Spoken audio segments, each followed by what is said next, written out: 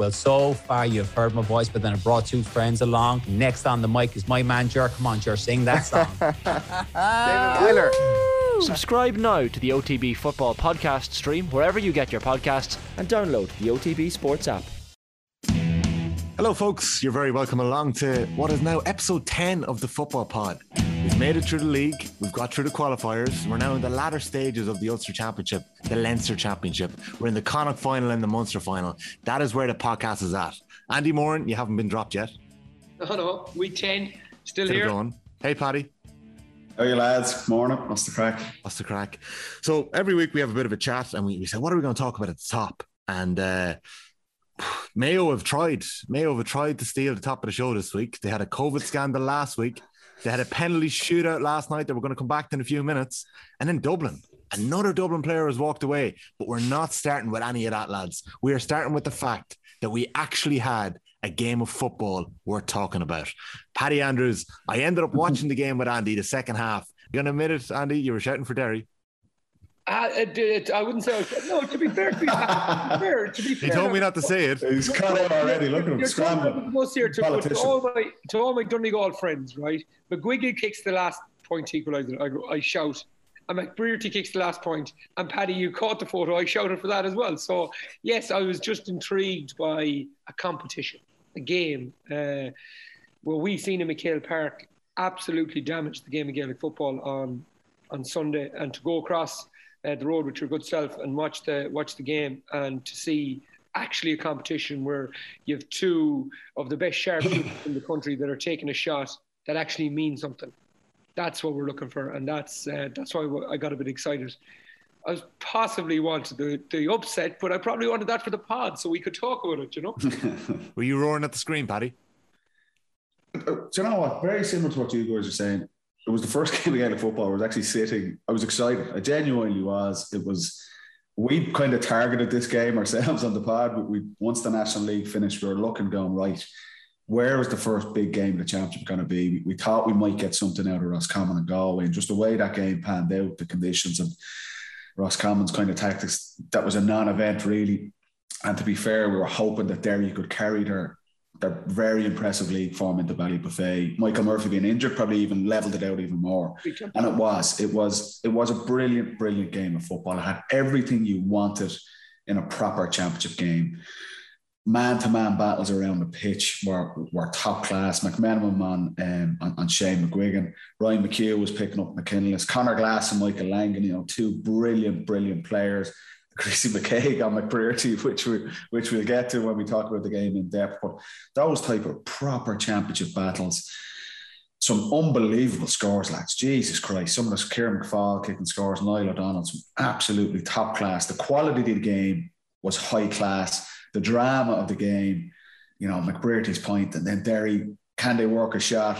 Referee blows it up. It had everything you wanted from a championship game. And I'm just trying to think, not even just this season, when was there a game of that quality, of that intensity, with everything on the line? I could hardly remember a game like that. So it was the championship. Jesus Christ, it needed a game like that. Yeah, particularly after the Castlebar massacre beforehand. How are you lads? Sat through that entire game? I watched the first 10 minutes and ended up watching the Wimbledon final after that and tuned back in for Derry Donegal. Andy's right. That just did absolutely nothing for Mayo, for Leitrim, or for the Gaelic Football Championship as a whole. So it was brilliant to finally see a really top-class inter-county championship game. We are going to get into the structures on our Instagram this week. There is a hell of a lot of questions in about what your thoughts are on the championship structures, lads. So we will get to that in a little while. But it was chalk and cheese, Andy, crossing the road from Castlebar over to the Movement Gym, which is where we watched the match. Going to get that in there because he haven't mentioned it in a while. What is this? This is literally a walking advertisement for this. Adam Sheehy wants to know there, I can't, what's going on with the gym, Andy. You haven't mentioned it in a couple of weeks. So look, we just get that out of the way. I enjoyed that. Who sent that one in? Adam Sheehy. Yeah, excellent, Adam. Well done. Yeah. 3 passes for Adam for the month of August. But it was absolute chalk and cheese. Like, Castlebar, Mayo have the most passionate fans or in the country, you could say. They've travelled across the country. They're even going to travel in their droves to Croke Park next week, which is great that Mayo Galway is on in Croke Park in 2 weeks' time. They couldn't even sell out a Connacht Championship semi-final when 3,000 tickets were up for grab, Andy. Yeah, and you'll go up to our club game at the weekend, and there'll be whatever amount you're allowed into it will be in it. But it was so disappointing. I think the biggest cheer of the whole game was when Colin Boyle came on in the second half. The fans just showed their appreciation to him. But bar that, it didn't get up above a whimper. In fairness to the Leitrim fans, they travelled a few hundred, like maybe 100 of them travelled and tried to put it, but it's just so unfair, and it's people want to see, people love the game. See, and what happens is the conversation then starts as, oh, the game is ruined, and the game isn't ruined. The competition is ruined. So if you go down to St. Bridget's playing against whoever is a good competitor, Clontarf, whoever you're playing, right, and it's a good tight game and Paddy's kicking 4, you'll go and watch that, right?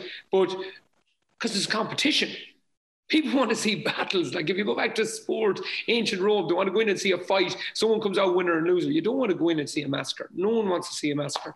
And that's the problem at the minute. The game is fine. The game is actually okay. The competition is the one that's broken. And until we go and fix it, and it's very handy for me now to see it, because when you're in there and you're playing like myself and Paddy were the last couple of years, it is actually hard to kind of view it, because you just have to concentrate on the game. You have to push on, and you just have to treat everyone with respect, as Paddy was saying about the Wicklow's and the Wexfords and the preparation. And when you step away from it and you actually see what happened, like I left McHale Park the last night with anxiety. Like I was a tiny bit like, it was ridiculous. Like it was absolutely insanely bad what happened. No good to Leitrim football. They don't get to feel that pace again for 12 months. And lads, to be honest with you, and being a biased Mayo person, I left feeling sorry for Mayo. What else can James Horan do? He is a dreadful week with COVID, prepares his team well. They go out and, Tommy, we'd both admit they played really, really well. They moved the ball slickly. There was nothing really that you could pick out that Mayo could improve. But what good is it to him? It literally, he can't judge any player on it. He can't say that, now Darren McHale scored 1-5 against Sligo. He scored 2-1 against Leitrim. An exceptional start to your championship career, right? But where does he sit? Like, where does James Horan say, right, I need my 6 best forwards here against Galway? And he literally doesn't know who them 6 are, because literally the lads have not been challenged. And that's why I think it's damaging the game. I think the point you're making about the fans not being in, like Mayo people, when was the last game they were at? Mayo v Kerry back March 2020, am I right? Was that the last game? Probably, yeah, early March. I was at the game, they bet us by a point. That was the last game they were in. Now, you have a county starving for football, like absolutely starving. But they're thinking, we could miss the first half at Donegal v Derry here. And that, they haven't become any less supporters and things, but they want to see a match. They want to see a proper battle. And they did see that. And thank God for the Ulster Championship, lads, because it has kept us alive this year. But we're down to how many? The last 12. We'll be down to the last 8 after next week. And we've literally seen one game. We've seen one game of ball. And that's not good. And if we don't see change now, I don't think we'll ever see it, you know? But on that, Andy, that point, I think that's, if you're looking at, and I know we got about 30, 40 questions about the structures of the championship, the bottom line, 20 teams are out of the championship now. Their season's finished for them, for their supporters, for the media coverage in those counties. Like that's... Well, this year, and there's been no this year is a freak. This year and last year is a freak, but we do know that this doesn't matter. In terms of the structures, is a freak, that there's a knockout championship, but these hammerings have been happening for years. Yeah. But it's look, it's reached a tipping point. Like there is, when a special Congress meet in November, and across the board, everyone realizes this has to change. The fact that you can, like I say, you can have 20 teams out of the championship, and we're sitting here down to the final 12, and there has literally been one decent game, and the others are absolute. Bar maybe Offaly Allowed was a kind of an intriguing and exciting game. I'd say about 100 people seen that. It wasn't on telly. You got about 2 minutes on the Sunday game. That's it. Like that is, the structure is well and truly broken. And Sunday was just a classic contrast. It's like, what happened to Castlebar? This is absolute nonsense. Across the board, Twitter was exploding. And then an hour later we see, well, what happens when we get 2 competitive teams playing against each other? Andy's exactly right. The game is still there. And when it's played well and there's teams competing and there's some amazing scores, it's as good as anything to watch for players, for supporters, for the media, for everyone. But the contrast is there. You cannot have games like that going forward. It does no good for anyone involved in GA, for the winning team, for the losing team, for the media, for the supporters, for everyone involved. So, look, I think it's inevitable. We will see change, which is the positive to take from this. But what's gone on so far this summer has just been a hard watch for everyone. Paddy, I don't think it's inevitable it'll change just because of the structure of the GAA in general. And people looking after, I suppose, self-interest more than interest of the game itself, and try to protect tradition and stuff like that, which is very important. Let's not dismiss it. But at this point, it's not the most important. But Tommy, I'll just come back to your point. I'd argue it's not a freak, and I'd argue going back about the hammerings. Okay, of course hammerings are always there. A hammering is going to happen again. But when a team is coming to a place like Castlebar and they literally have no chance, and then they've no chance to progress for the next 12 months, that's a hammering without even a plan. What we've done over the last two, and I think a big problem, and I literally, lads, I genuinely don't have the solution here. I don't have anything close to the solution. But I'll tell you what's not the solution. Over the last 2 years, we've driven the divide greater, right? With finance and with money and what the likes of the top tier teams can produce in terms of looking after the players, medical, looking after the expenses. That divide has got massive over the last 7-8 years. Okay, and that's where I'd encourage the GPA. Okay, lads, you need to get involved here and really, really get strong on that point. But the other thing is the league, and I've said it over the last I'm telling you now, Paddy Andrews said in week one of the pod, and we agreed with him that Division 1 is the place to be. The reason it's the place to be, because the divide is getting too strong. It's getting too big. And what the structure of the league has done now has literally driven them teams on to an enormous level, right? Probably the highest level that it's been in 15 years. So we have we probably don't. We've probably 5 or 6 teams here playing at a level of football that we've rarely seen. Like top class stuff, really, really competitive. But then everybody else is falling behind. Like, I mean, everybody else is falling behind because you literally can't get the competition levels if you did, like, just to say, okay, all you good lads play against each other, all you fellas who aren't so good, you play again. They can never catch that. They can never catch them. You'll have an outlier like Derry every now and then who gets probably their best player of a generation back from Australia to play with them and turns them into a massive team overnight with a really good coach and a club like Slaughtneil driving them. But you'll get that once every now and then. The rest of the teams are gone. How can Leitrim? We often hear the debate of Dublin and the financial and the socio-economic and people moving to Dublin and the population. Right? You have a population of Mayo, I don't know it offhand. Do we have 150,000? You have a population in Leitrim with 23,000. Right? There's 8 senior clubs in Leitrim. Like, how can they compete with Mayo anyway? And then you put everything in COVID land involved in it. You produce a league and put Mayo into a Division 2 league and Dublin and these guys into a Division 1 league. Leitrim playing Division 4. They've no chance of catching up. And that's why it. But Andy, that's the point. And we said it, and the general consensus across the board. Teams need to play against teams that are competitive. They're at the same level. That's why the National League works. That's why that competition every single year produces great games, produces storylines. Division 1 teams are playing Division 1 teams. Division 2 teams are trying to catch up with them. And Division 3 and 4 teams, that's the idea behind the Tailteann Cup, that these teams will play against each other. They'll start, if we look at what Antrim did this year, what Offaly did this year, they have a bit of momentum behind them. That's how teams are going to improve. There was no point. And that's the issue with the championship. And we're talking about the provincial championships. Leitrim playing Mayo for the next 10 years. They could play 100 times. Mayo are going to win that game 100 times out of 100.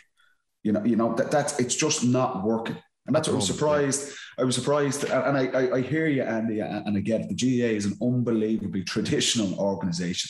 And it's important to have that history and things like that. I get that. But the championship needs to change. And you're not going to please everyone. My own opinion, I would say play the provincial championships on a standalone basis. Get rid of the McKenna Cup, the FBD League, the O'Byrne Cup, the McGrath Cup. Give the guys January off. No player wants to be training in the shit and the muck in January when it's minus 3 or 4 degrees.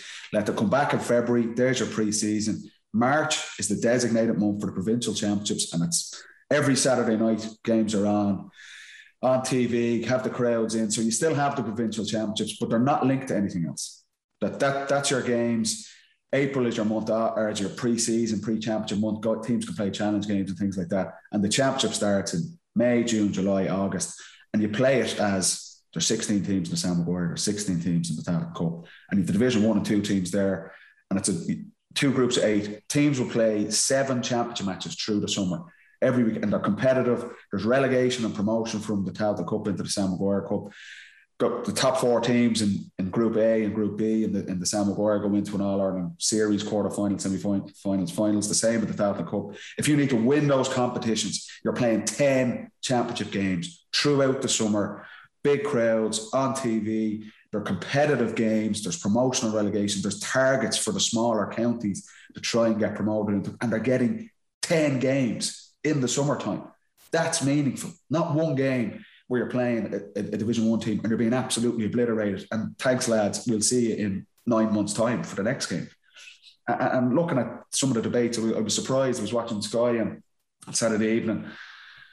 And Jim McGuinness has done an amazing kind of what he's done with Donegal, and a very influential figure in the game. And he's talking about, no, you can't get rid of provincial championships because it devalues what we did in the past. Like, come on, this is not about protecting what you got in the past or other people.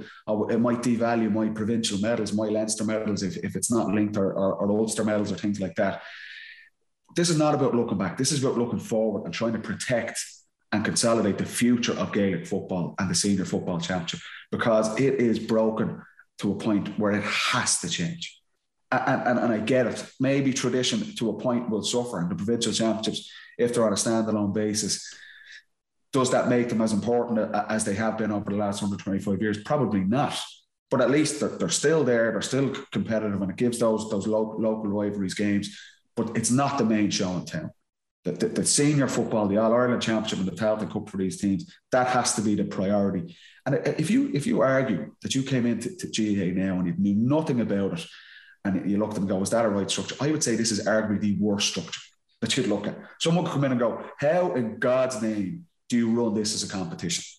I'd say that the current structure is as bad as it could possibly be, and yet somehow we're still tied to this. And to hear someone like Jim talking about that, kind of, it devalues what we've done in the past. And like fair Peter Canavan came in and goes, well, it doesn't really. Yeah. Like, what we've won in the past, we've won, that's done. But this is about protecting the future of the game and what's happening and the trend. It's getting worse. It is getting worse each year. We need competitive games in the summer. We need championships play, teams playing games, May, June, July, August, the best weather with crowds, 7, 8, 9, 10 championship matches. Skip those bloody provincial cup competitions. Good. Yeah. Nobody wants to play them. Get rid of them. To be fair to McGuinness, and I've read his own proposals in the past, and now that's not up for debate in Congress. We have Proposal A and Proposal B. But what McGuinness wants is for the provincials to be linked to the league, to be linked to the championship. Personally, I don't agree with that. I think the GAA are amazing when it comes to marketing something they want to market. Look what they did with the club championships. I know they had a very smart sponsor there. They branded it as the toughest. Right? I don't know if it's technically the toughest, but it made it appealing and people wanted to watch it. And the club game was actually grown in a lot of ways at a terrible time of the year. When you talk about the provincials and moving it to somewhere like March and you separate it, I think that needs to happen. But why don't you market it like the FA Cup? Lean on the tradition, lean on the history. Look at the giant killings that are possible. Tommy, look at this.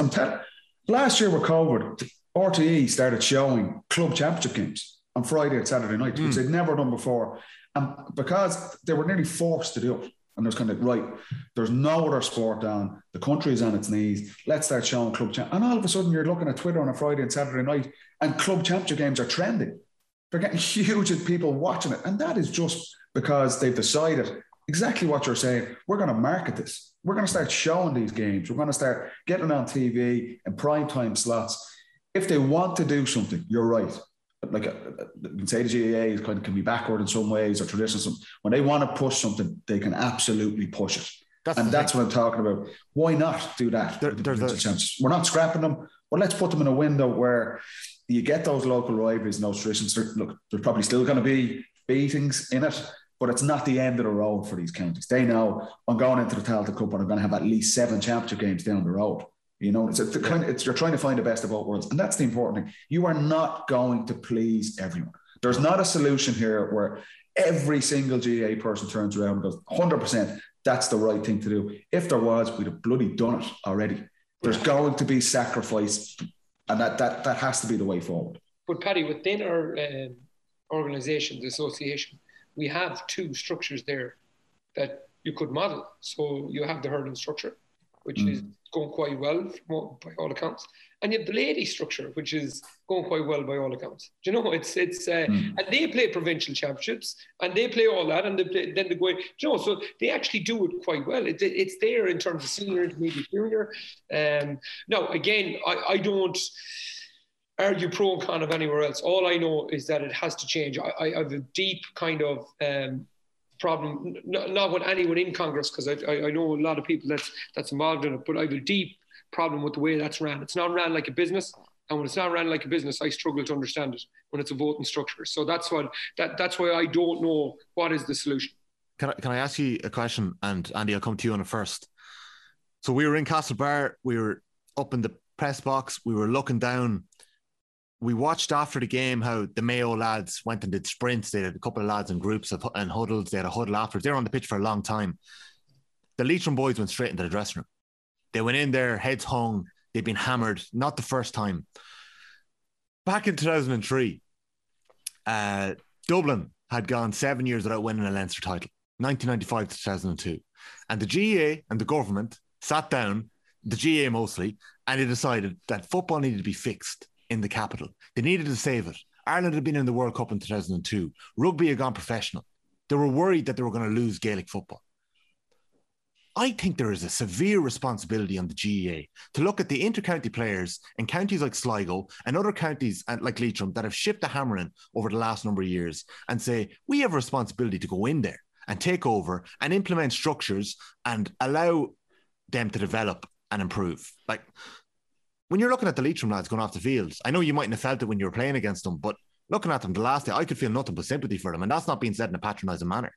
No, I was heartbroken myself, Tommy. I have to say, I actually was talking to a guy over in the gym afterwards, and he does a bit of work over there, and he just comes in, and I was giving out, like, you know, having me moan, like, and he goes, what could Mayo have done any better? He thought I was giving out about Mayo. I wasn't giving out about Mayo. I was feeling so bad for Leitrim that this is where my kind of I said, Mayo played brilliant. I said, they could do no more.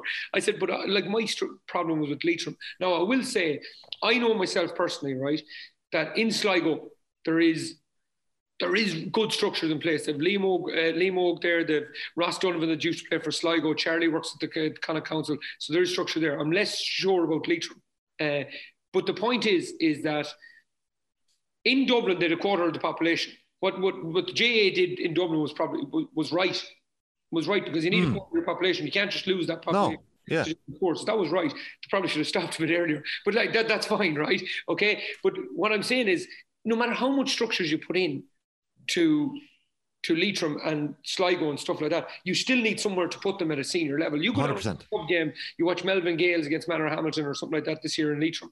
That's good. You'd go and you'd watch that because it'll finish 15-14. It'll be a tight game. You'll be able to talk about some good performances. The problem is when they get to senior level, seven players pulled out of the Leitrim panel 2 weeks before the Mayo game. Out of the 15 that played last year, 9 only played, lads. So me and Paddy are here talking about the field, knowing what it feels like. The Wexford boys, I know, did this. You were telling us something during the week that some of them were already in the gym because now they know what it's like. Okay, but like if 9 of the 15 from Leitrim do okay against Mayo last year, but only 9 of them are playing this year, then you have to bring 6 more in. It's too much of a divide. You don't have that much of a switch over in normal times in a Dublin setup, in a Kerry setup, in a Mayo setup. So when you're going down the levels, then you're struggling. And I think you can see a massive difference in the physicality between the Leitrim players, on the pitch, like Paddy Maguire and the rest, and you see Murphy for Sligo and the rest. So there's a massive depravity between their own players physically, never mind the players of Mayo to Leitrim. Do you know? So my point is on going in, changing the how much money you invest in Leitrim and stuff like that. I don't think it's that simple, Tommy. I think there's a lot more to go on, and I think the structures and what we're trying to do, marketing these guys and making them really attractive for them to play at the top level, that's nearly more important than any of that at this minute. There are a couple of questions about it, and we'll come back to it briefly later on. But let's go back to Ballybuffet in Derry Donegal. Paddy, Derry really looked like there was an upset being caused at a number of stages in the game. They went 4 clear in the first half, 4 clear in the second half. Let's talk about Michael Murphy coming on in the 48th minute. What were you thinking? Well, it had to happen because it was now or never for Donegal, and they were struggling. I felt like it wasn't surprising what Derry doing. Like we touched on, they're unbelievably athletic. You could see their conditioning was far and above beyond anyone in Division 3 in their games. They're really, really well coached. Yeah, and you could hear Rory Gallagher on the sideline. He was like Jurgen Klopp there, roaring for the entire game. I'd say he needed a lamp sip on Monday morning when he woke up. You could see they had such a distinct game plan. They got their matchups absolutely spot on. We touched on it. We knew Chris McKay was going to absolutely hound Paddy McBrearty, and he did a phenomenal job despite how it ended up. Conor Glass was on Langan. Donegal, to be fair, recognised Gareth McKinless and the role he played in driving Derry forward. They put Ryan McHugh on him. So you could see Derry were so well prepared for that game, and they hit the ground running. Shane McGuigan got off to a quick start, and they absolutely deserved to be in the lead. Like they did. They went 7-3 up, and Donegal kind of realised we're under pressure here. There's no doubt Declan Bonner was hoping that they didn't need to use Michael Murphy. They're playing this Sunday again against Tyrone, which again is another do or die. And that's the challenge for Donegal. I think they'll look back and the mistake they probably made was playing Murphy against Down the first day when they absolutely did not need him. You could see he came on and I can totally understand his presence. He went straight full forward, having him there. He won a free. He causes chaos for the Derry defence. They're like, Michael Murphy's on. We need to, Rodgers go straight on to him. You can see the Derry defenders are starting to look around at him and it frees up space for the other guys, even though there was no way Michael Murphy was at his peak in that game. You could see that evidently, but even just his presence alone, it causes havoc for the other guys. Whereas I'm watching Langan or I'm watching Niall O'Donnell, now I'm dropping off because Murphy's there, and it's no coincidence that even though Murphy's not kicking the scores himself, Niall O'Donnell starts getting a bit of space around the top of the D to kick 3 or 4 points. So that's the role he played, despite not himself having the champagne moments or the big score himself, but his presence alone. And that's what you get for being Michael Murphy and what he's done in the game. But there's no doubt he's not at his peak fitness. And you're thinking they're playing in 7 days' time from that. They're playing this Sunday against Tyrone, and that's another. I think that's the game for the Ulster Championship. With no disrespect to Monaghan and Armagh, who play on Saturday night, I think whoever wins that game and then Enniskillen is going to go on and play Kerry in an All-Ireland semi-final. I don't know about that. I do. And you're good at the tips, Tommy, lately, all right. Yeah, yeah, he was back in Leitrim there at the weekend. Not far off. But no, I think Murphy's role, they had to bring him on because they were in serious trouble. And you could see, the thing I liked about Derry, on the flip side, in terms of their coaching, and we talk about this, Armagh are brilliant to watch under McGeaney because they've such high intensity and they're runners from everywhere, and they're the O'Neill brothers, and it's like watching the Harlem Globetrotters at stage. They've all-out attack from everywhere. Derry matched the balance of the team really well. That when it was on, they went, and they're bursting forward, and McKinless and Conor Glass and these guys are going forward. But on the flip side, when they knew and it was going to be hard for Derry to keep that pace up, they showed real maturity, and that's coaching. That, like, we're knackered here. Let's kill the game for 2 or 3 minutes. So they could adapt to the pace of the game. And it's funny, obviously myself and Andy, big soccer fans, you listen to Pep Guardiola speaks about this a lot with Man City and his players. And he's talking, people are asking about Phil Foden. Phil Foden's unbelievable. And Guardiola's like, yeah, he's good, but he needs to be able to control and change his tempo in the game. That's the next stage of his development, that it's not just all-out attack. You need to identify, say, okay, where am I at in this game? Where are the team at in this game? Okay, we just need to keep the ball for 2 or 3 minutes. We see Dublin do it all the time, but Derry doing that on Sunday, that was a really just, it showed there's a serious game plan here. There's total clarity in what they're trying to do. And it easily could have went their way. They've just fallen short. But the progress they've made, the coaching, the game plan, it was nearly enough. And you're right, Murphy's introduction probably just caused that little bit of havoc, frees up the space for a couple of other guys to shine.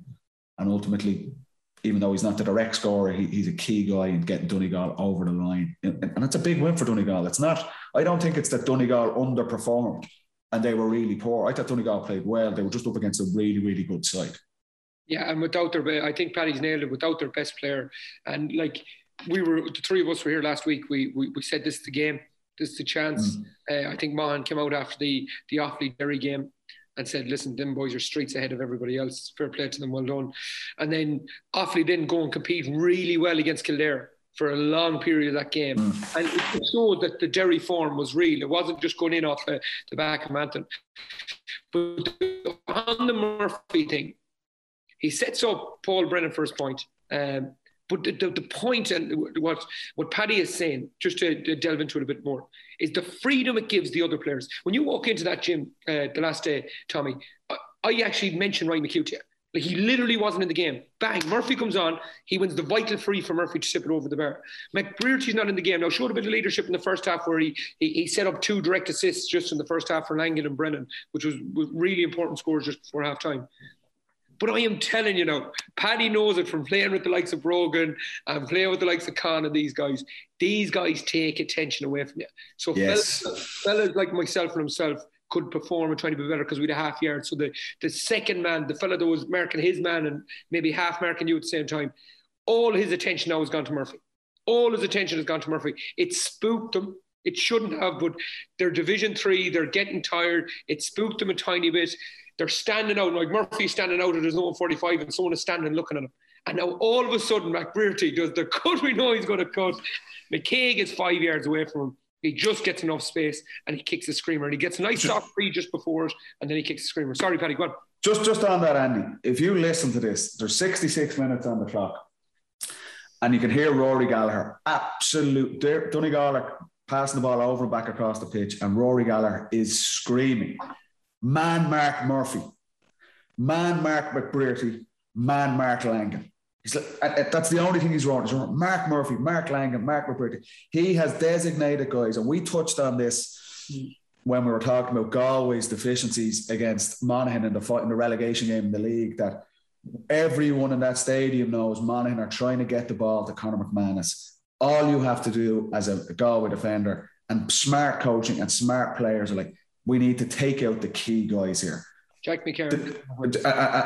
And Galway kind of slip up. They let McManus get it. He wins a free, kicks the score himself. McCarron does it in extra time. Rory Gallagher knows this. He's a smart coach and he's roaring, pick those guys up. And they do it. But it just highlights the fact that there's a guy, when Murphy's not on the pitch, that's an extra sweeper. That's potentially a guy who doubles up on McBrearty and stops him coming in onto his left foot. McBrearty's like Arjen Robben. Everyone knows he's coming back onto his left foot, but they can't stop it. Yeah. A phenomenal score. But it just shows the mindset. By Murphy just being there, he takes someone else. I made a career out of this playing with Bernard Brogan or Dean Rock. It does. It frees up the space for someone else. And ultimately, even though, like I say, Murphy didn't get the headline scores himself, he causes havoc there in the Derry defence. And ultimately, that's the difference between them. But you were talking to me before the show. We were saying, geez, what's wrong? What's not clicking with Donegal? I don't agree with that. I think Donegal played well. And the key thing I take away, Michael Langan kicks 3 points. 3 brilliant scores. Caelan McGonigal kicks 2 massive points from midfield just after half time. Niall O'Donnell, 23 years of age, a couple of ropey shots in the first half. It wasn't really happening for him, but he stands up and kicks 3 massive scores in the second half at key times, gets man of the match. I look at all of that as a positive for Donegal, that I can see Murphy's their leader. There's no two ways about it. He's their best player. He's the most influential player. But the boys rolled up their sleeves and go, he's not here today. And if he is, it's a bonus. But we need to drag ourselves through this game. There were 4 points down in the first half. There were 4 points down in the second half. And it's McBrearty's being tied up by Prissy McCaig. Ryan McHugh was tied up with McKinless. And you're thinking, this is the holy trinity for Donegal. One's not on the pitch and the other 2 boys are not. They're not at their best.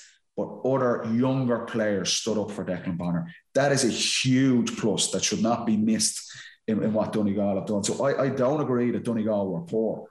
Can they play better? Absolutely. They're not at their peak. But I thought that was a really tough championship game to win. Yeah. And those younger boys coming through and kicking those scores.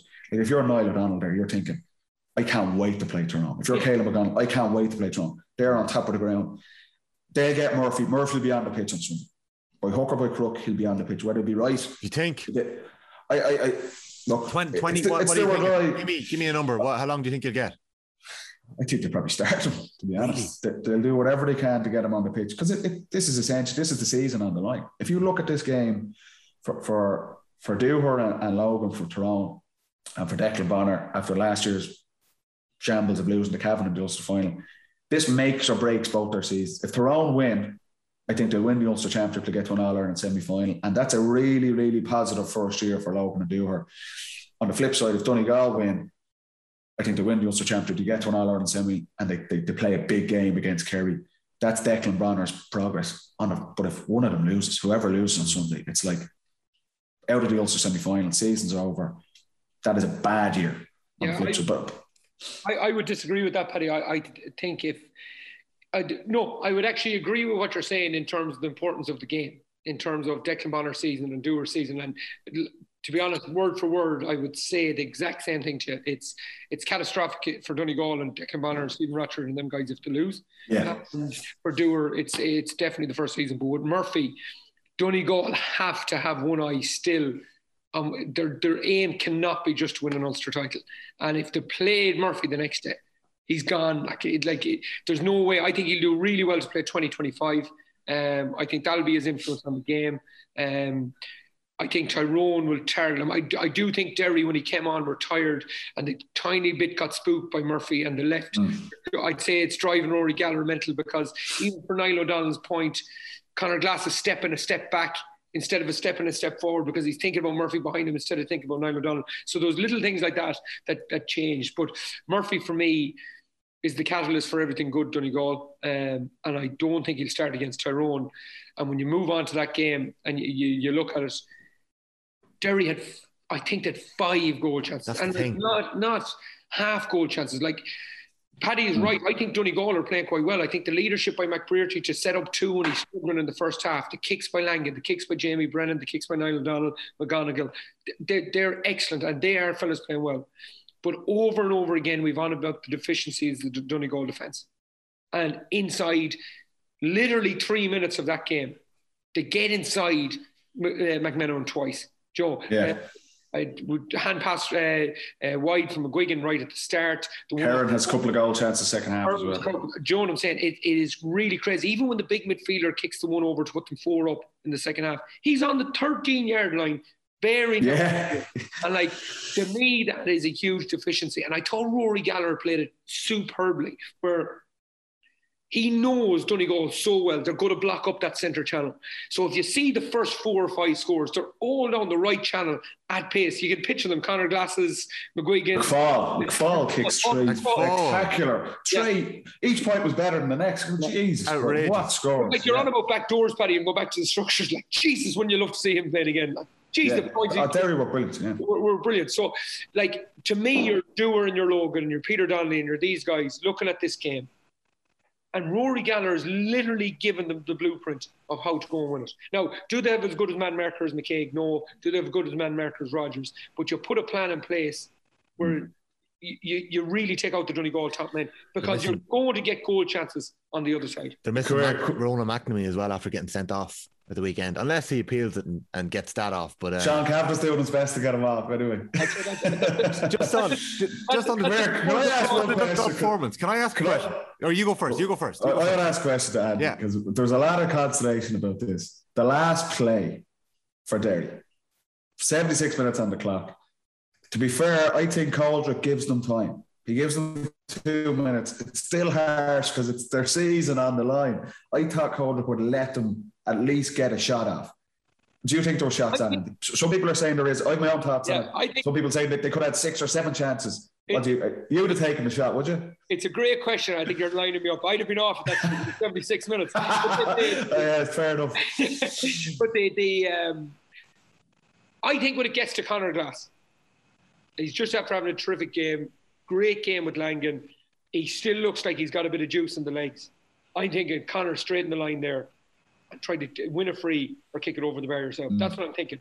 My biggest problem with it, Paddy, was not that they didn't take the shot as such, because if you're not comfortable taking the shot, you shouldn't, is that no one straightened that line to bring it into traffic, to lay it back for McGuigan coming around the shoulder or something. It was just, they held the ball so well. But I honestly think that I've held on to the ball. If we were still talking about it now on Wednesday, you know what I'm saying? So, like, Goldrick kept them a minute and a half over. You would probably expect someone to have a lash at it. It's probably good discipline that they don't. But then when Conor Glass, I think someone should have taken the shot to answer your question. But I think when it comes to Conor Glass, a guy that like is with his power, like he's obviously just he's a brilliant footballer. Geez, I'd love to see him in Croke Park playing against some of the top teams in a Super 8 game or something like that. It'd be just great to watch. But straighten the line there. Let McGuigan come on the loop around you. Joe, kick it, get it closer for Paddy Cassidy maybe to come around on the loop and have a wild one or something, but you have to create a shot in some way. Yeah, and I looked at the McGuigan's equaliser the minute before. It's McKinless he goes at Murphy because he knows Murphy's probably not right, and Murphy ends up fouling him, and McGuigan kicks the score, and you think, right, we're extra time, and I think Brady does his thing. I think at best there was maybe 2 opportunities, but they were. If we're talking about shot efficiency here, there were probably 2 or 3 out of 10. Not 6, no. But the time is there's definitely not 6. And someone was saying there's 6 shots. No chance. They actually work at them. And Tommy, you were asking. I was shouting at the TV at this stage. I have to say, I was like, I wanted Derry. I know Rory Gallagher well. I was like, and it was so harsh that they played so well. At least get the extra time. So it's like, get the ball to McGuigan is what I'm shouting. They actually get it to him. But there wasn't a shot. He was going to be blocked. He was going to be blocked. So that was definitely not a shot. I get Conor Glass's thing, but you're right. He's probably thinking, if I go into contact here, there's Donegal of 15 guys instead of 40. I'm going to turn it over. In a way, it's smart play that we're going to keep the ball, we're going to work a shot, but time was absolutely of the essence. I think at best, like Paddy Cassidy gets it. He's 40 yards out on the wrong side. There's a window for him to take that shot. And I think that was as good as it got. And I'm thinking, if you're a Paddy Cassidy, you're going, I'm going back here. I take this shot. I've got a 2, 3 out of 10 chance. If it goes over, put it that way, if it goes over, it's one of the greatest scores of the whole season. He doesn't take the shot. They work it back around. And you're right. You're kind of, the drawback for the Derry is saying somebody needed to take responsibility. You look on the flip side and the players can say, well, hold on, we're not taking a crazy shot here because our season's on the line. And I think, I've seen people having a go at Coldrick. I thought Coldrick was brilliant. He had to blow it up. He gave them time, and a weaker ref might have actually said, I'm going to let them work a shot for another 2 or 3 minutes. And then if you're a Donegal and you're Declan Moore, going, holy shit, you've added on 5 extra minutes. Yeah. So I thought Coldrick was right. I thought Derry were right to a point. They just needed someone, like you say, to take a little bit of responsibility and try and break the line. But look, it was high risk because it was the last minute of the game. But I don't think there was an open shot there that's an easy score. I think Andy's right. Glass had to break that tackle. There was 2 men bearing down him. He had to go for that. I think he had. On defending here, he's looking down the centre channel with Donegal. He knows that's where all the defenders are. Yeah. He carries that ball into contact. Probably 3 or 4 Donegal lads going to wrap him. So it's a tricky one, and it's a heartbreaking way for how Derry had played. That they just didn't get to at least pull the trigger on it. It was harsh for them. And one of the most frustrating things of playing against G, Paddy, over the years was just before half time, just before at the end of the game, you would actually hold the ball for a minute and a half, 2 minutes. You'd actually count down the clock to make sure that G get the last play. So even like it's to say, right, no matter what happens here, if someone misses it, they miss it, but just make sure that they don't get another play up the field. And the big advantage you have in Croke Park, lads, is that you can actually look at the clock. And you can actually look at exactly. And if you're not on the ball and you're a Kieran Kilkenny there, you're a Scully or whoever the playmaker is at the time, they can look at the clock and they can say, right, 10 seconds, 20 seconds, 30. In Ballybuffet, I don't know, was there a screen there, but I'd say you can't see that, so you're playing. There's not a screen in Ballybuffet. And if it was scoreboard, with Donegal, just some lad writing on a piece of paper. With Donegal up, I'd say that it turned off, and even if it was. But I'm beside Tommy at the time, and I'm saying, if I'm Declan Bonner here, I am going mad when it's a minute and a half over. So I don't think the Goldrick thing, as you said, a weaker ref could let it run for 5, and a weaker ref could have blew it straight at 6 minutes, whatever it was, 5 minutes. So either way, I don't think Goldrick is in the debate at all. So we saw McPherty hit the buzzer beater. We know that on any given day, Murphy is an option there as well. We saw Monaghan get McManus and McCarron there for their clutch shots at the end. With Dublin, take your pick. It's probably Rock or Kilkenny, whoever's about. In Tyrone, Darren McCurry, that's the man you're trying to find. In the last minute, Andy, we've seen Cillian O'Connor pop up and land an equaliser in the dying moments. He's not there at the moment. Who are Mayo looking to find in 2 weeks' time if Galway are a point up in injury time? See, that's the problem with the and like linking in the conversations. That's the problem with not having a challenge at the minute. Even in, I suppose, the Clare game, the Down game, the Meath game, and the Westmeath game, that wasn't there as well because we won by 4 or 5, maybe up to 10 points in all them games. So it was. That's a tricky one. I don't think. A Ryan O'Donoghue, for instance, who's an outrageously talented little player, right? But he's a ball winner, playmaker, mover. That's him. Tommy Conroy's a guy for pace. So who's that guy to set in the pocket? If I'm being honest, in Mayo, it's probably Paddy. It's probably Paddy Durcan. You're probably looking at Paddy Durcan coming on the loop, getting that score from a wing-back position. And that's probably who you're looking at the minute. But we don't know because the pressure hasn't been on. It's like the penalties for England. Like, it's all right being able to take them in training and to be able to go for that shot in training. But who is the guy with the real mentality at that time, like a McBrearty, McKay killing him? He did. Like I know got 2 or 3 assists. You just imagine how frustrating that was for Paddy McBrearty. And then in the last minute, 35, 40, some people just have that psychological thing where they can just focus in, this is my time, I'll take the shot. If I miss it, I can deal with the repercussions. That's a different mentality. And our problem in Mayo, through no fault of James Horns, the players, anyone, is we literally haven't got that challenge yet. So we don't know. That's interesting. We'll wait and see. If that moment arrives, we'll see who's there. Let's talk Tyrone Cavan. You mentioned predictions earlier on. Andy, I may have put my neck on the line on Friday morning. You went with the form, Tommy. You went with the form. 25 minutes in, it was looking good. Definitely Tommy, didn't go with the form. No, I just thought there might be something there. But to be fair, Tyrone blew them away in the second half. Cavan couldn't live with them when it got to the second half. And I thought that they may have had maybe a sniff at a goal in the first half. And if they had taken that, maybe they were getting a bit of belief. But like, Tyrone, talk to me about the Tyrone performance here, Paddy. I watched this game closely because I wanted to see where were Tyrone at after the massacre they had in Killarney at the end of the National League. I thought it was without a doubt their most impressive thing. And the thing that impressed me most was the balance of the team. And we touched on this for new coaches and for talking about styles of play and things like that. There was without a doubt a little drawback to Mickey Hart's days. They were certainly more organised in defence. Mickey definitely thought that anyway.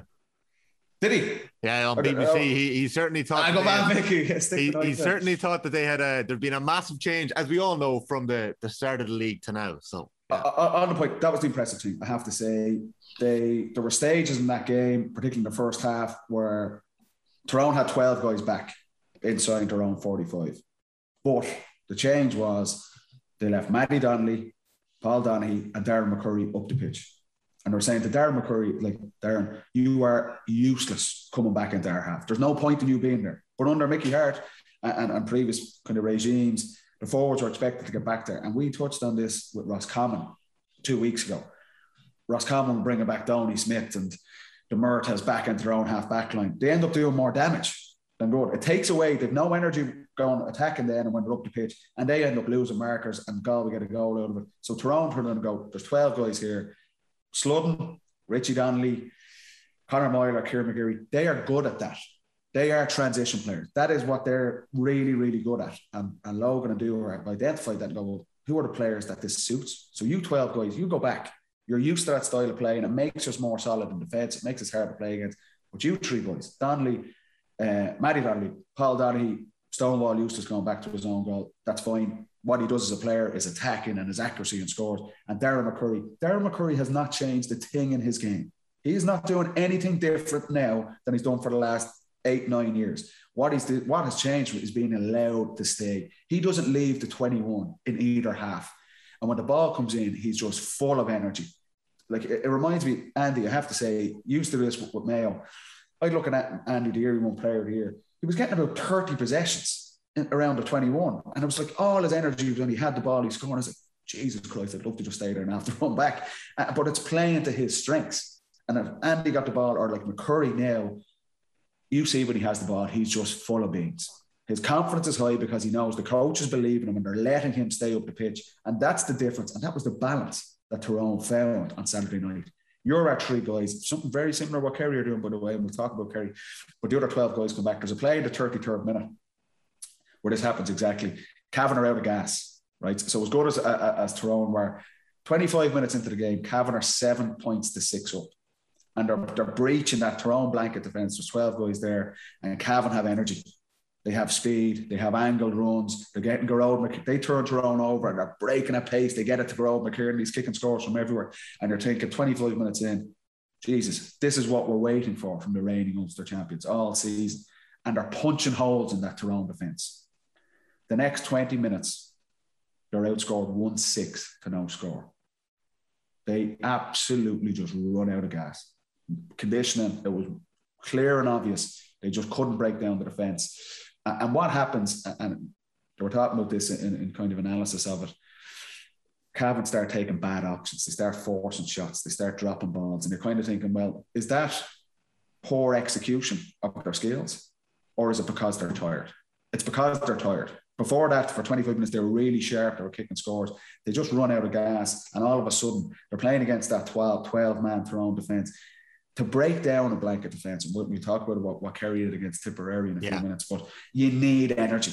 You need pace. If you don't have that, the 12 guys, they're not being challenged. There's no probing going on. And then you start taking these bad shots because you're thinking, I'm so tired, I have nothing else on. And that's where Cavan just ran out of gas. And over the next 20 minutes, from a really, really strong position, playing really well, they're challenging Morgan's kickouts, they're in the lead, 1-6 to no score. The game's over. And that's Tyrone. You look at a play in the 33rd minute if you're watching it back.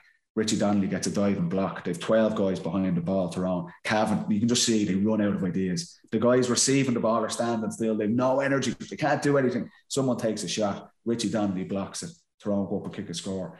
And that was that 20-minute period, the game was over now. And that was just Cavan, Ulster champions, terrible season.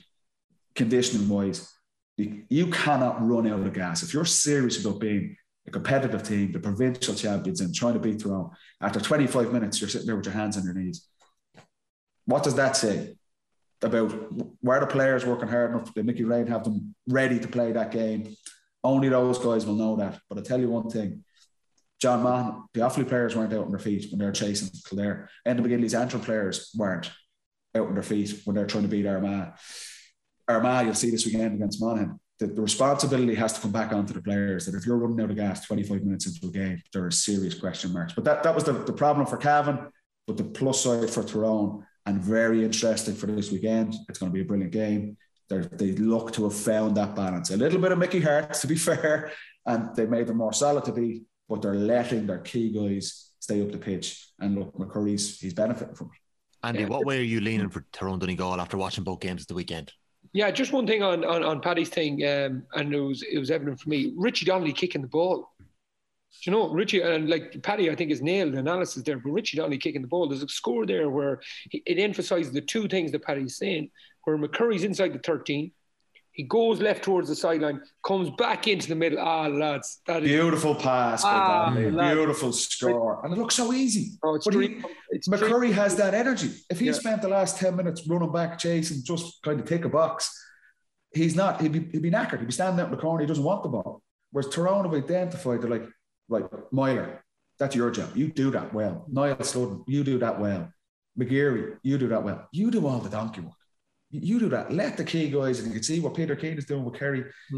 Let Clifford Jones. You just stay there.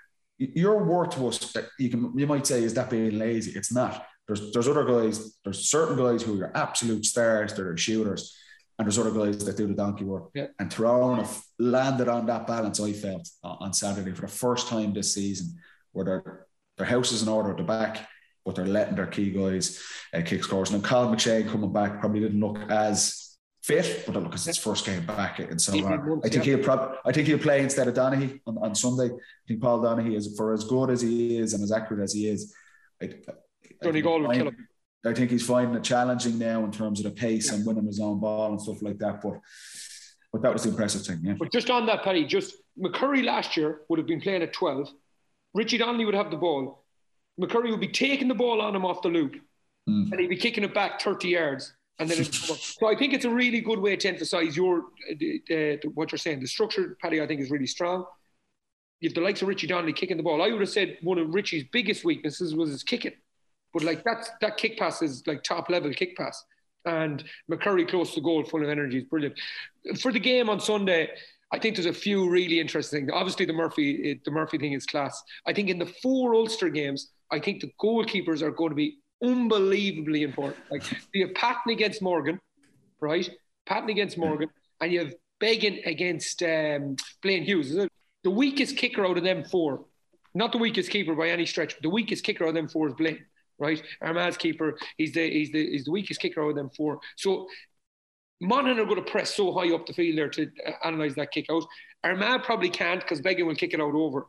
But I'm very interested to see what Donegal and Tyrone do in terms of pushing the kick out in between, stepping back, making sure Patton doesn't kick it out over Tyrone. Does it make Tyrone a bit more defensive if they stand back a bit more and give them the short kick out? There's so many things where the keepers are going to decide. And with Morgan and Patton, they can both kick long, they can both kick short. They're prone to a little mistake every now and then. Oh, I'll tell you, lads, it's a great game. The Murphy thing makes it more interesting.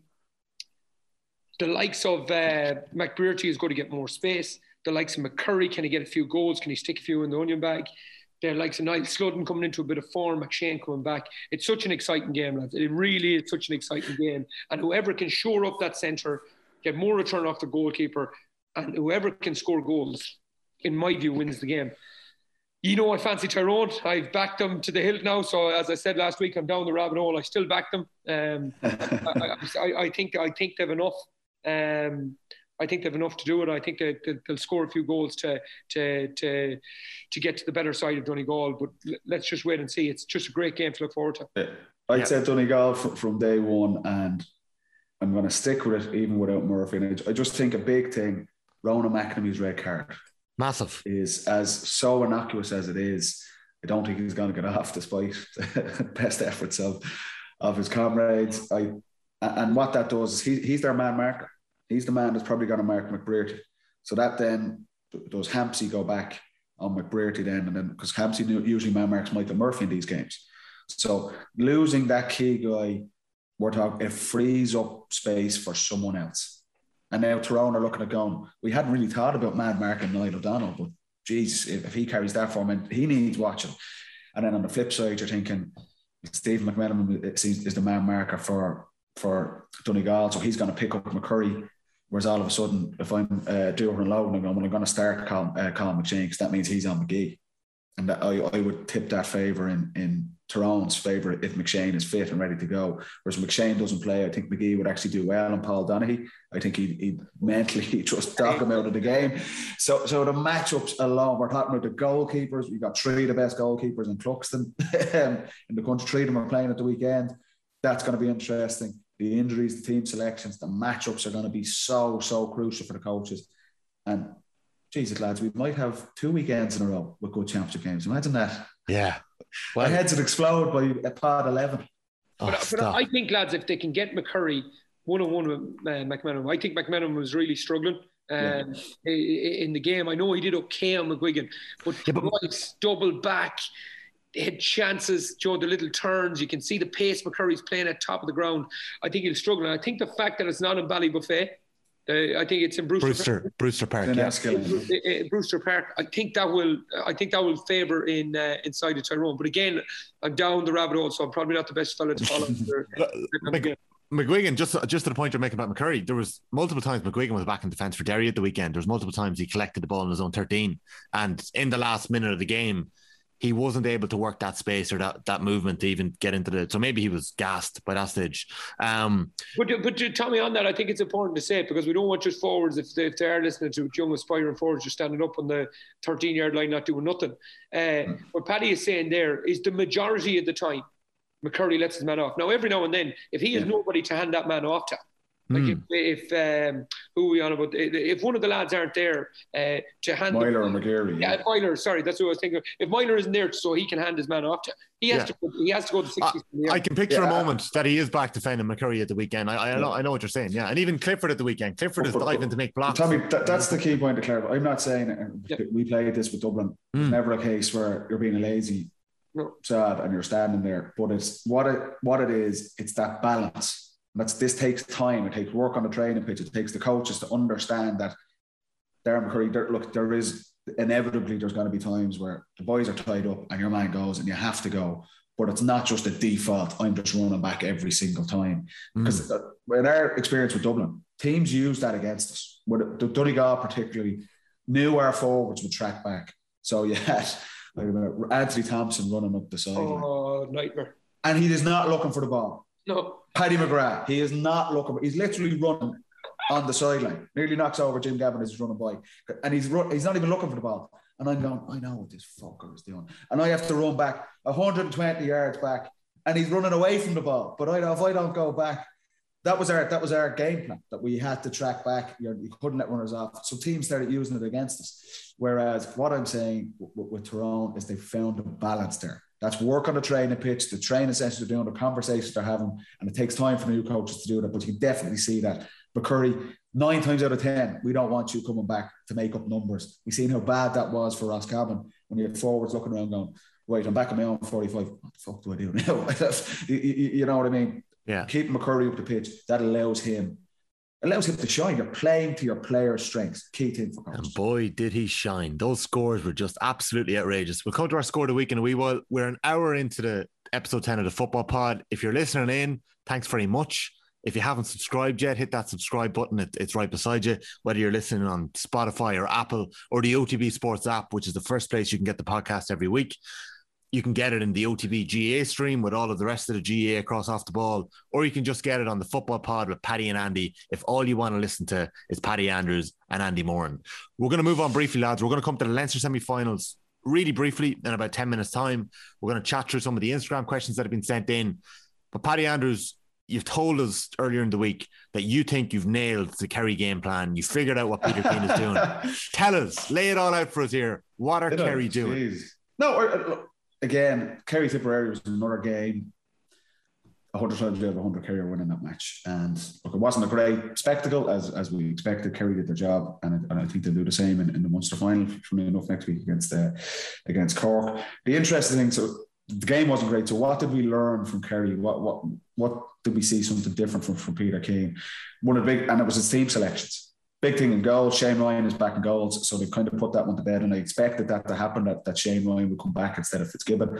We're talking about the Ulster champion, how important, and we're talking about Stephen Cluxon last week. The role of the goalkeeper is in his kickouts. Shane Ryan has played in big games and All Ireland finals. He's done really well against Dublin in terms of retention of his kickouts and stuff like that. So it's good to see him back, and I expect to see him there for the rest of the season. Then you start getting into, Paul Murphy and Tyg Morley still are playing. I think Paul Murphy's their captain. He's an absolute leader for them. There's no two ways about it. And he's been a brilliant player for them, but he's not playing him. Darragh Moynihan's obviously injured and playing a full forward. So the most obvious thing, if you're looking at it from Kerry's point of view, well, who's the next best forward? You say, well, Killian Spillane is obviously the man to go in there, a full forward, but he doesn't pick him either. He plays Micheál Burns, who's absolutely not a full forward. He's coming out the pitch. Instead of Paul Murphy, he's playing Mike Breen and Gavin White. So why is he doing that? When if you're thinking, look from the outside in, you go, there are the obvious changes. And what he's doing, it's a very set style of play. He's playing Gavin White, he's playing Mike Breen, and he's playing Thomas Sullivan, attacking more and more, because he knows Kerry are going to play against the blanket defence. Tipperary put 15 guys back, and we touched on how Cavan struggled against Tyrone. And Dublin, we had this for years, and we had two of the best in the business in Jack McCaffrey and James McCarthy. When you're playing against a blanket defence, the only way to beat it, you either move the ball exceptionally fast and very, very slick. So no touches, you're not soloing the ball up your arse and thinking, I've loads of time with the ball, I'll pass to someone else. You're kicking the ball very crisply, your handling is quick, or you're runners. But you have real pace, angled runs, that if Tipperary have 15 guys back, you have Gavin White, who is an absolute speed merchant, or Thomas Wood, absolute speed merchant. Those guys are saying, that's how we're going to break the blanket defence. Ideally, Kerry would love to kick the ball in 40 yards to Sean O'Shea and David Clifford inside. You can't really do that when there's 15 guys, Tipperary players inside their own 45. Peter Keane sees this, and he's going to see it against Cork in the Munster final. He's going to see it against Donegal or Tyrone, or Okay, maybe Monaghan or Armagh, whoever they play, the Ulster winners in the All-Ireland semi-final. And if they play Dublin, Dublin can play that way just as good as anyone in terms of their defensive setup. So he knows we need to be able to break down these numbers. That's why Paul Murphy and Tadhg Morley aren't playing. That's why he's got Gavin White is kind of coming to the fore. And you can see it, classic example for their first goal. Tipperary have 15 guys back. Kerry just passed the ball back and forth. And we had, like I said, we had this with McCaffrey. It was a joy to play with him because Gavin White breaks through 4 guys. Breaks through the first 4, punches a hole, he probes through the first line of Tipperary's defence. And even though they've 15 guys back in their own 45, now there's absolute panic. So his pace and his angle run breaks through. The next line of that blanket defence all come out to meet him because they're like, shit, now there's panic. And you're thinking, how in God's name is David Clifford on his own on the 13-yard line when they have 15 players inside their own 45? How is the best forward in the country standing on his own on the 13? The reason being is Gavin White's pace and the angle runs of him and Brain and O'Sullivan, that causes the next line of Tipperary's defence, the 5 or 6 players, to run out to him because like, shit, go to the ball, and he just pops it off to Clifford for the goal. And in that, the game is gone. It's 1-4 to a point after the first water break. Forget about it. Move on to the next match. But that's why Peter Keane was playing that style of play. And that's why, as good as Paul Murphy is, it's probably unlikely to see him start in these games. Kerry are going to face that style of play. We faced it for 5-6 years with Dublin. Every team we played against, bar Mayo, played that style against us. So having those runners from deep, and that's an important thing. And the flip side as well, up front, we talked last year and we talked at the start of this pod, Kerry playing, there's no point in playing the 6 best forwards in the team because there's no balance there. You're not going to get the best out of the players. Myself and Andy, our roles were nearly, in our own careers, was moving and creating space for other guys to do it. Kerry, if you're looking, Killian Spillane surely going to start. He's the sharpshooter. No. Micheál Burns, not a full forward, but he's coming out with Paddy Clifford. Deeney's kind of staying out. They're doing the donkey work and they're leaving Sean O'Shea and David Clifford in close to goal. Sean O'Shea's wearing number 11, but he's playing inside with Clifford. That's the double act to get them on it. And Peter Keane is banking on that those 2 guys out of our 6 forwards are going to shoot us to the All-Ireland. Not 6 of the best forwards because they just won't work together. And that's why Micheál Burns and Paddy Clifford and these guys and Darragh Moynihan will come back in. That's the key role they're playing. And Paddy Clifford, to be fair, was playing it really, really well. Whereas traditionally, and we challenged the very first podcast, we spoke about what we want to see from Kerry in the National League. We want to see a forward game plan and not just playing 6 forwards, doing their own thing and hoping David Clifford shoots the lights out. There's a really set style in how they're attacking from the defence. They've got the goalkeeper in who's going to be looking for those kickouts to the pockets to David Moore and Dermot O'Connor. And you've seen their forward line. They're banking on the 2 boys inside to shoot the lights out and the link players of Burns, if he's still there, if Darragh Moynihan's still injured, and Paddy Clifford. So that was the only thing you learned from Kerry at the weekend. They're preparing for that blanket defence and they're using that pace, and it worked to treat it. The goal was just a classic example of how to break down that blanket defence. The goal itself was very interesting, and going back to the structures and what you need to get used to as well. So you have Conor Bowe making his debut for Tip. He cuts in off the left, takes a right foot shot, drops it short into the keeper's hand. Right, they get 1-2, so they get that goal. Clifford's basically first touch is driving into the top corner, and then they get 2 points straight after the game. As Paddy said there, the game's over. And it's all from him dropping it into the goalie's hands, the ball being attacked, like just as Paddy's just explained so well, right, move from right to left. Gavin White comes through, gets Clifford in, okay? And then they do the high press on the kick out 1, there's a high press on the kick out 2, 1-2 scored. The game is over. Yep. So, like you're on about qualities and different things. You learn fairly quick when you're playing the likes of Dublin and Kerry that if you drop the ball, and like I said it, I think in the pod before, in 2019, I found myself getting blocked for the first time really, and I was just like, can't be getting blocked here. You know? Yeah. You're getting blocked, or you're dropping the ball into the keeper's hands. You're in a bit of bother. So it's a great lesson for Bowe. That's again going back to the thing, you can't replicate that until you're in there and you're playing, and then you get through it. But on Kerry, I thought the forward, it's something that I looked at as well. The forward division is very interesting. It's 2-2. And then Gainey and Stephen O'Brien the last day are nearly making a 4 in the middle of the field. Now, I think Gainey's the most interesting one, if I'm being honest, because fella I really like. I like him as an inside forward. I studied his game quite a lot. But at the 12, if you're looking at it, you're thinking, what are they doing with him? Yeah. They must be backing slightly that at some stage Sean O'Shea and David Clifford is going to get taken out. And then his man might be the one to drop in. But you can't leave Gainey free because he'll kick 4 or 5. Yeah. So there must be thinking at some stage, because he's not going to win multiple breaks. He'll get a few assists in around the place. He'll do okay, but he's not one of those big high runners. And I don't think Kerry are going to go where they play Micheál Burns in Gainey's position and they play Darren Moynihan were at full forward. I don't think they're going to go there. So I think they're going to stick with Gainey, which is very interesting. So it's a 2-2 and then maybe a 4 with the 2 midfielders and Gainey and Stephen O'Brien. So it's interesting there. I think they'll play Murphy, Paddy, if I'm being honest. I don't think they're going to be without Murphy. So that's going to be interesting to watch. It's something that I wouldn't have thought of really, because I just thought Murphy comes back in. But it'd be very, very interesting to see that over the next couple of weeks. But on that, Andy, I definitely think Gainey will play in that role. And I do agree with you. We touched on it in one of the earlier pods as well. It's not his natural position, but they've stuck with it all year. He's going to be there. He's going to be wing forward. I think that's a challenge for them. And I'm thinking for Dublin hat on it, if Paul Gainey isn't moving forward, you're challenging him going that way. All the time. Absolutely. And that's try and ring Jack McCaffrey and get him to come back if he can. That's not going to happen. He mightn't be the only one getting a call.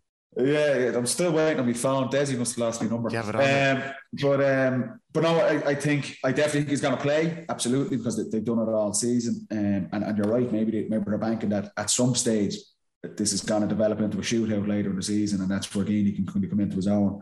But on the flip side, I'd worry about it going the other way against. It's not going to matter. It hasn't won the Ireland Championship. It's not going to matter against Cork in the Munster final.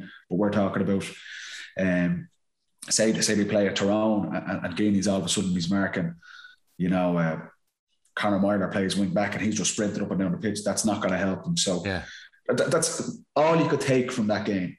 Was like Tipperary came, damaged invitations, that was fine. It wasn't a great game to watch, but what did we learn from Kerry? And there's definitely things in the selection, what he's trying to do, and certainly their style of play up front. The full forward is not going to be the full forward for Kerry, whether it's Moynihan or Micheál Burns. It's going to be a guy coming out to link it with Paddy Clifford. So we have a question about Paddy Clifford that I'm going to save for next week, so I've got it saved there. But we do have a question in about one of the Kerry forwards. It's from Tom O'Connor. I know he was in Semple at the weekend. And Andy, I'm going to start with you, because I don't want Paddy to think it's a loaded question. But as forwards, how did the lads deal with defenders looking to get them booked? ? Clifford targeted, and he obviously got booked. That's not the first time we've seen that happening. Why would you think it's targeted at Paddy? This is a wind-up. Who sent that question in? Tom O'Connor, I can show you it. Is he from Scary's Heart? He's a Mead man. He's from Ashburn. If you can call it Mead. For the openness and honesty and clarity of the pod, I told you I'm not exactly enthused about playing club football this season. So I was playing a game on Saturday night. This is my 17th year. This is my 17th season playing senior football with Bridget's. You have to put in that some of them was as a back. You have to put in that some of them. So some of them was as a back. So they don't count. 17 years playing, and I've never been sent off in my life. Once with Dublin, and we touched on last week the Bernard Brogan thing back in the day. So playing there number 11. I'm old. I'm finished, lads. I don't really want to be there. I can't really do the stuff I used to be able to do. But anyway, kind of going centre forward. Kicked 3 points in the first half and kind of nice, doing all right. But I'm kind of carrying the ball a lot, just the style of the game. And there's lads literally half my age, little shitheads with carries. So I carry the ball and pop it off, and then 3 seconds later, a young lad would come in and hit me a late hit, and then there'd be a bit of lip. Oh, you're finished. Oh, I know I'm finished. You don't need to tell me that. So this happens once, happens twice, happens, and I'm just getting taken on. I don't need this. Look, at the end of the road, just let me enjoy the sunshine, and if I kick a couple of scores, give me a shot. So anyway, coming down the sideline just before half time, carrying the ball, and I can just see this fella's got a couple. He's going to absolutely burn me. So I popped the ball off. There's railings along the side of the pitch, staying like kind of those for supporters to lean on. The man comes in, he's trying to bury me into the railings. This little fella, I'd say he's half my age. So I just go, right, not having this. So I tried to I think it's like a clothesline or a rock bottom. Remember them from WWF days? Get him on, throw him off me, and then I turn around and sure, all hell is breaking loose. There's about 3 more Scary's lads coming in, and I was like, right, I'm going to throw my first punch here since the mid-90s. That was a Yeah, it's from coppers. I'd say they did more damage to my hand than to your man's head. But sure, I do that just as I'm not having this. Fuck this, and I'm throwing him a scalp here. Then about 30 lads come in, and there's a big brawl. And sure enough, the ref was over. What he got close to me? What's your name? And him talking to me for the whole match. The ref. I was captain for Trousseau Police chatting. I'm loving the Paddy set. No, he didn't. Yeah, at the start, because the Scaries, I know the Scaries captain. Wasn't Brian Cullen wasn't playing. He goes, how's the pod going? It's very good. Blah, blah, blah. He comes over and goes, what's your name? And I was like, oh, for fuck's Paddy Andrews. I knew he was gone. Red card. First red card for Bridgerton, 17 years. Just walked off the pitch and discussed. It's like, it's a sad way to wrap it up, isn't it? When you reach the edge, you know you're gone. So there you go. Yeah, targeted. You'll be back for championship. Andy, were you ever sent off? Once. We get once. Once and he moves on. Yeah, no respect for the older guys. You'd be like them Premier League fellas. Do you know the fellas that get sent off the last 2 or 3 league games? Before Christmas. Yeah. I got back for the family barbecue about 7:30. It was great. I got sent off against Crossmolina once. Yeah, we got a good buddy, Paddy Gardner. Is probably running too much, but yeah. So there was so to answer the question, like it's something that you have to do. Like I suppose you have to be ready for. Like if like you're American Johnny Cooper, you're American, not American O'Shea to be fair because he wasn't like that. But if you were American, who? Lee Keegan. Yeah, Lee Keegan, Tom Sullivan, Ryan McMenamin, Conor Gormley, these guys. Like McNamee, all them guys, they're all looking for, they're not going out try to get you sent off. They're trying to look for a reaction. And even if you give them a reaction to, like, that is not a sending off offense, okay, they know they have you. So basically, you have to kind of train yourself. It's through experience. I remember, like we got a great experience with it because when you used to be playing that great Tyrone team and you used to be American McMenamin and Gormley, oh lads, they were torture. Like they pulled the piss out of you. Like we used to have these calls with John Morrison, so you'd call it the inverted triangle or the diamond or something, and the boys would be like, you know, they make you feel like they make you show you. They'd be like, what are they going to go for next? You know, the pearl diamond or this is classic Morrison. So they'd know Morrison and they'd know that sort of thing. So I suppose you get a good education early. Do you know what on it, Andy? And it's interesting. I don't think there's much of that anymore. Not anymore. No. I don't think there's much. There's still physicality. But I remember, like Tyrone would have been kind of Tyrone got a bad rep for it, but even we would have played Tyrone obviously a lot over it. I don't think the chat is as much anymore. I remember back when I started when we were playing Monaghan. This is like the late 90s and Monaghan and Tyrone and stuff. It was Jesus. It was like if you mic'd up the lads, actually some of it was quite funny now, but there was a lot of back and forth. I think a lot of teams now, they don't really go in for the verbs. There's late hits and there's pulling and dragging and stuff like that. But like from my own point of view, and I know you'd have been similar, Andy, I never said a word on the pitch to opposition at all. Now, I wasn't good enough to be targeted anyway, so I was getting off lightly compared to Brogan or Connolly or these guys. But I would never, and I know a lot of our guys will just never speak on the pitch. If someone's giving you a lip or anything, like I say, it's quite rare now anyway, or they're giving you digs and things, you just keep moving. As a forward, I would always just be on the move. If someone's pulling and dragging you, and Clifford's obviously him between himself and probably Conor O'Callaghan, two of my high profile guys, they're going to get their fill of it. You just need to keep on the move, and you don't get involved in it because, like Andy says, once you give a reaction, you're taking away from the own game. They're losing focus, but there's probably creeping in. Guys are starting to go down a bit easier and things like that. If you react, you could end up being sent off. And you're talking about we're saying Peter Keane's game plan essentially. What they're Kerry are banking on is Clifford and O'Shea shooting them to the All-Ireland. Imagine one of them gets a red card. Thing is, though, and I'm sure defenders would know that there's no point talking to Paddy Andrews. You're not going to get a reaction out of him. But I can imagine they're thinking Connolly's going to react, or Brogan might react, or they're looking at certain players. Brogan never David Clifford. Dermo was the thing, Unfortunately, definitely. David Clifford, and I think he was let down by the umpires against Tyrone a couple of years ago. He got sent off for reacting. He got sent off in a club match for reacting. The lad is targeted a lot, so he got booked at the weekend. Now, Kieran Donaghy wrote in his book that he would love it when this happened, because when the defender is booked, there's much more likely the chance. Donaghy be starting himself. He probably was. He probably was starting himself. So is there anything in particular you can do? Like, we knew when Murphy was coming on at the weekend that they were going to have a plan. They were going to nail him physically. I don't know what you're doing hitting Michael Murphy because you're not going to do much damage to him. But, is there anything you can do? Or for me, it was always focus and to know that it's going to happen. So anytime I was unfocused, then I could get involved in it. But again, it's going in, feeling it, seeing where you are. The hardest thing a cornerback can do for the likes of me and Paddy now is go up the pitch and score. Oh, man. Do you know what I'm saying? So you go up the pitch, you score, they're one up on you, you're the forward. That's tough. With the Northern boys, and they used to, so McMenamin used to go up and score, like, and he used to always score.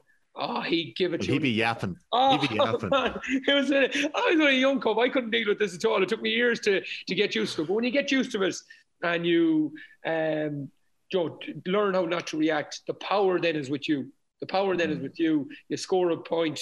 You say nothing to the opposition. You just go and stand beside them. You get the boys ready again, and you'll see them melting beside you. But it takes a bit of time too. I tell you, people are not going to believe us. Me and Andy say we never spoke, and we can't finish a podcast in less than 2 hours, Hardy. We never shut up. But genuinely on the pitch, the verbal side of things, like I think from experience of recent years, that's kind of died off anyway. There's definitely still the physical element where guys are pulling and dragging and things like that. The way you deal with that, just got to keep on the move. Just keep on the move, and that takes them out of their comfort zone.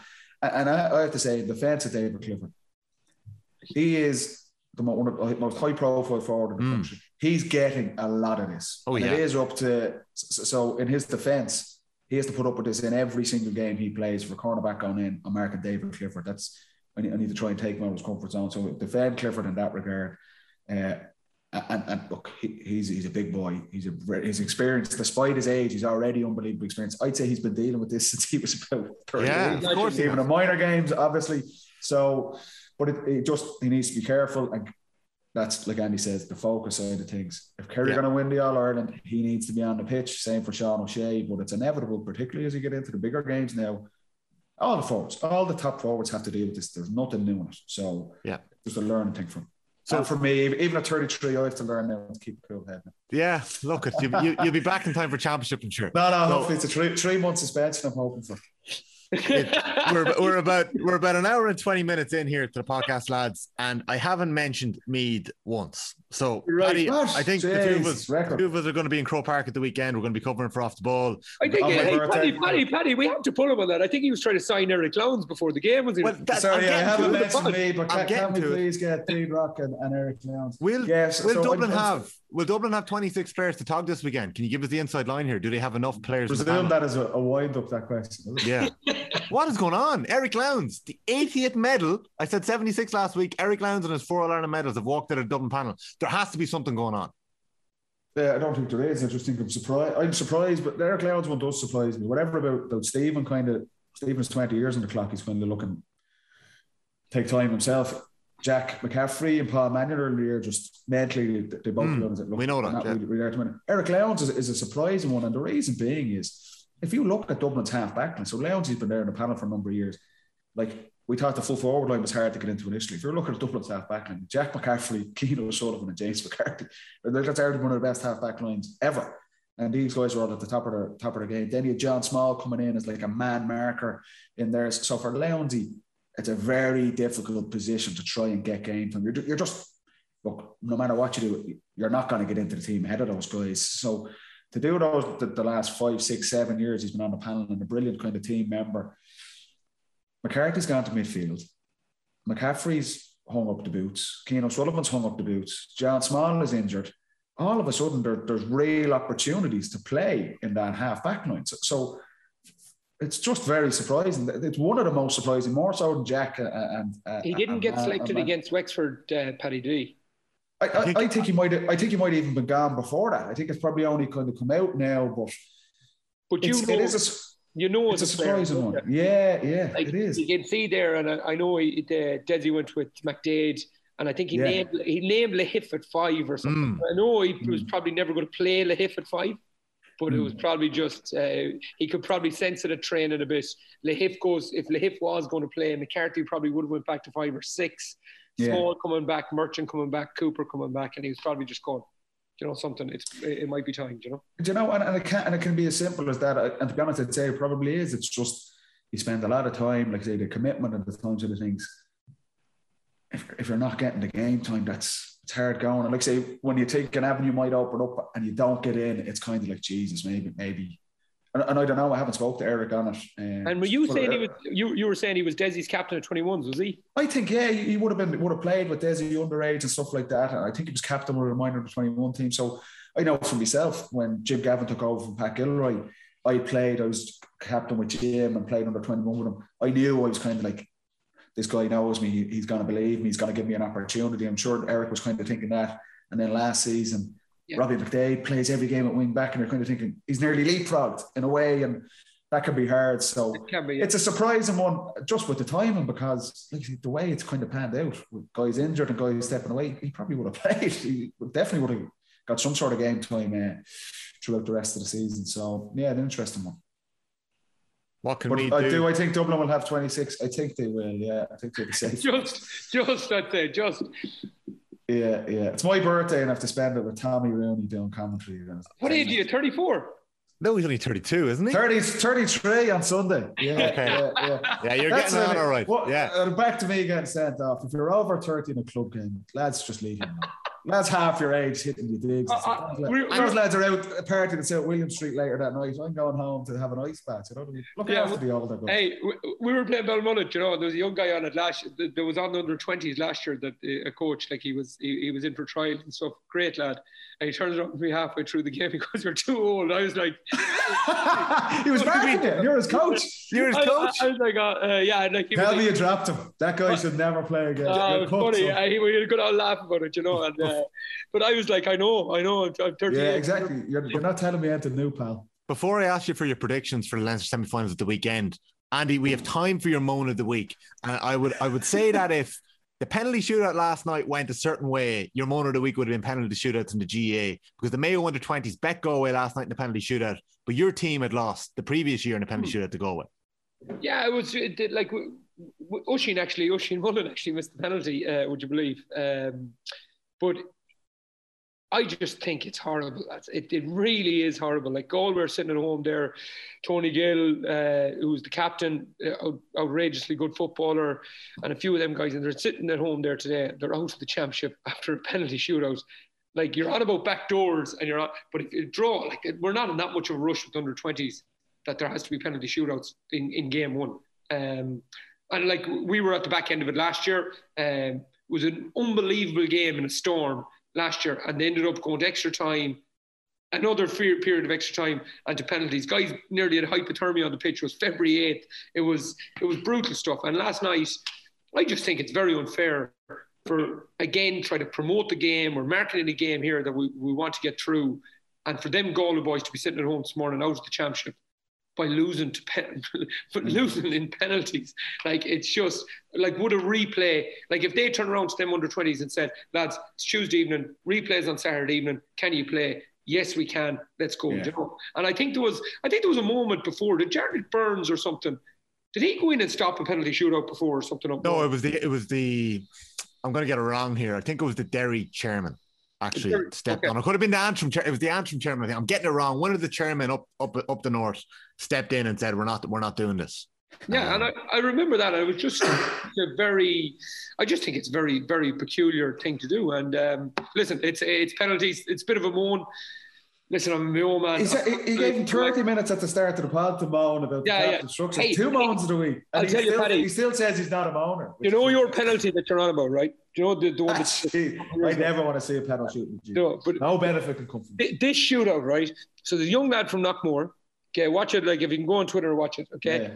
And it's the 7th or 8th penalty. Like, they only missed one each, I think. And this guy now has to go around and take a second penalty. Can you imagine scoring the first penalty and saying, I have to take another one? Panenka. You have to Panenka to say right.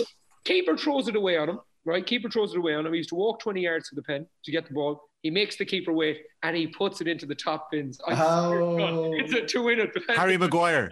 Harry Maguire. Broke the camera. Yeah, it's a beautiful penalty.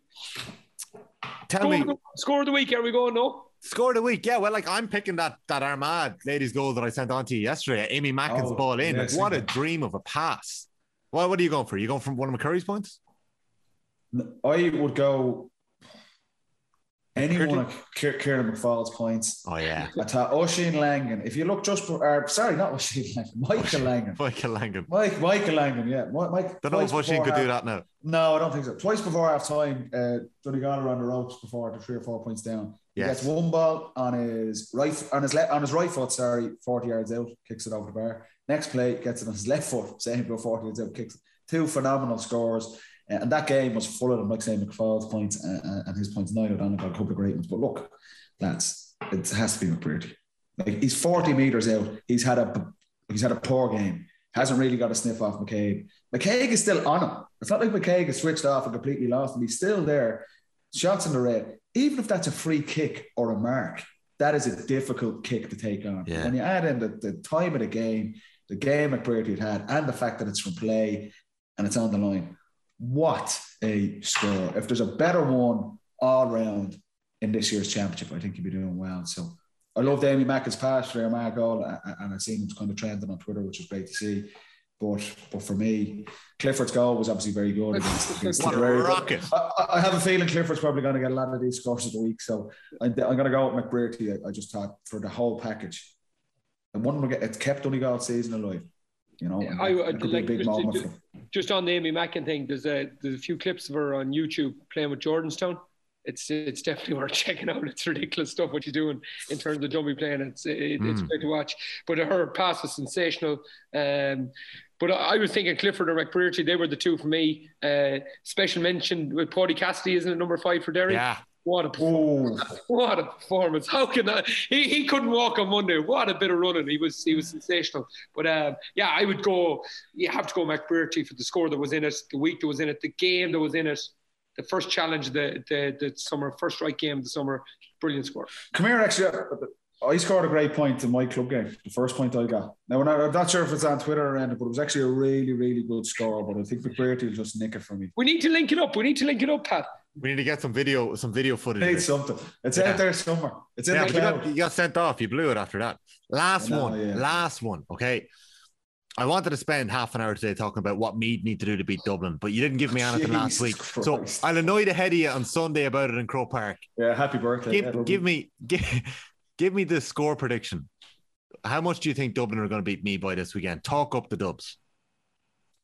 I'm expecting a really big performance from Dublin. They're back in Croke Park, and I say the performance against Wexford was not of the standard that they would have liked and what we're used to seeing from Dublin. I think they would have been smartened by that, and like say the focus outside the camp for the last probably 10 days has been kind of Stephen Cluxton, and now obviously with Eric Leon's kind of stepping away. The Dublin players are absolutely going to be annoyed and frustrated with themselves how they played against Wexford. I'm expecting a big performance. What's the score? Give me the score, the margin. I think Dublin will win comfortably. Okay, then give me a number. Andy, 8 to 10 points. 8 to 10. Andy, you're just trying to create headlines here. Jeez, I am, yeah. I think that's the team Dublin are now. I think they didn't concede a goal last year, but Joe, bar that Meath trimming, everything else was kind of balanced and it was okay. But yes, there were 5-10 point hammerings. Yeah. And I think that's just the mature. That's the way teams go. So you see a Kerry team now, you even see a young Mayo team, and they'll go and they'll try to drill a team and get 5 or 6 goals. Where Dublin is just all composed, 75-80% possession, kick 5 or 6 points, get to 21-22, and the other team get to about 12 or 13. I think that's what it's going to be. Who do you expect Dublin then will be playing in the Leinster final?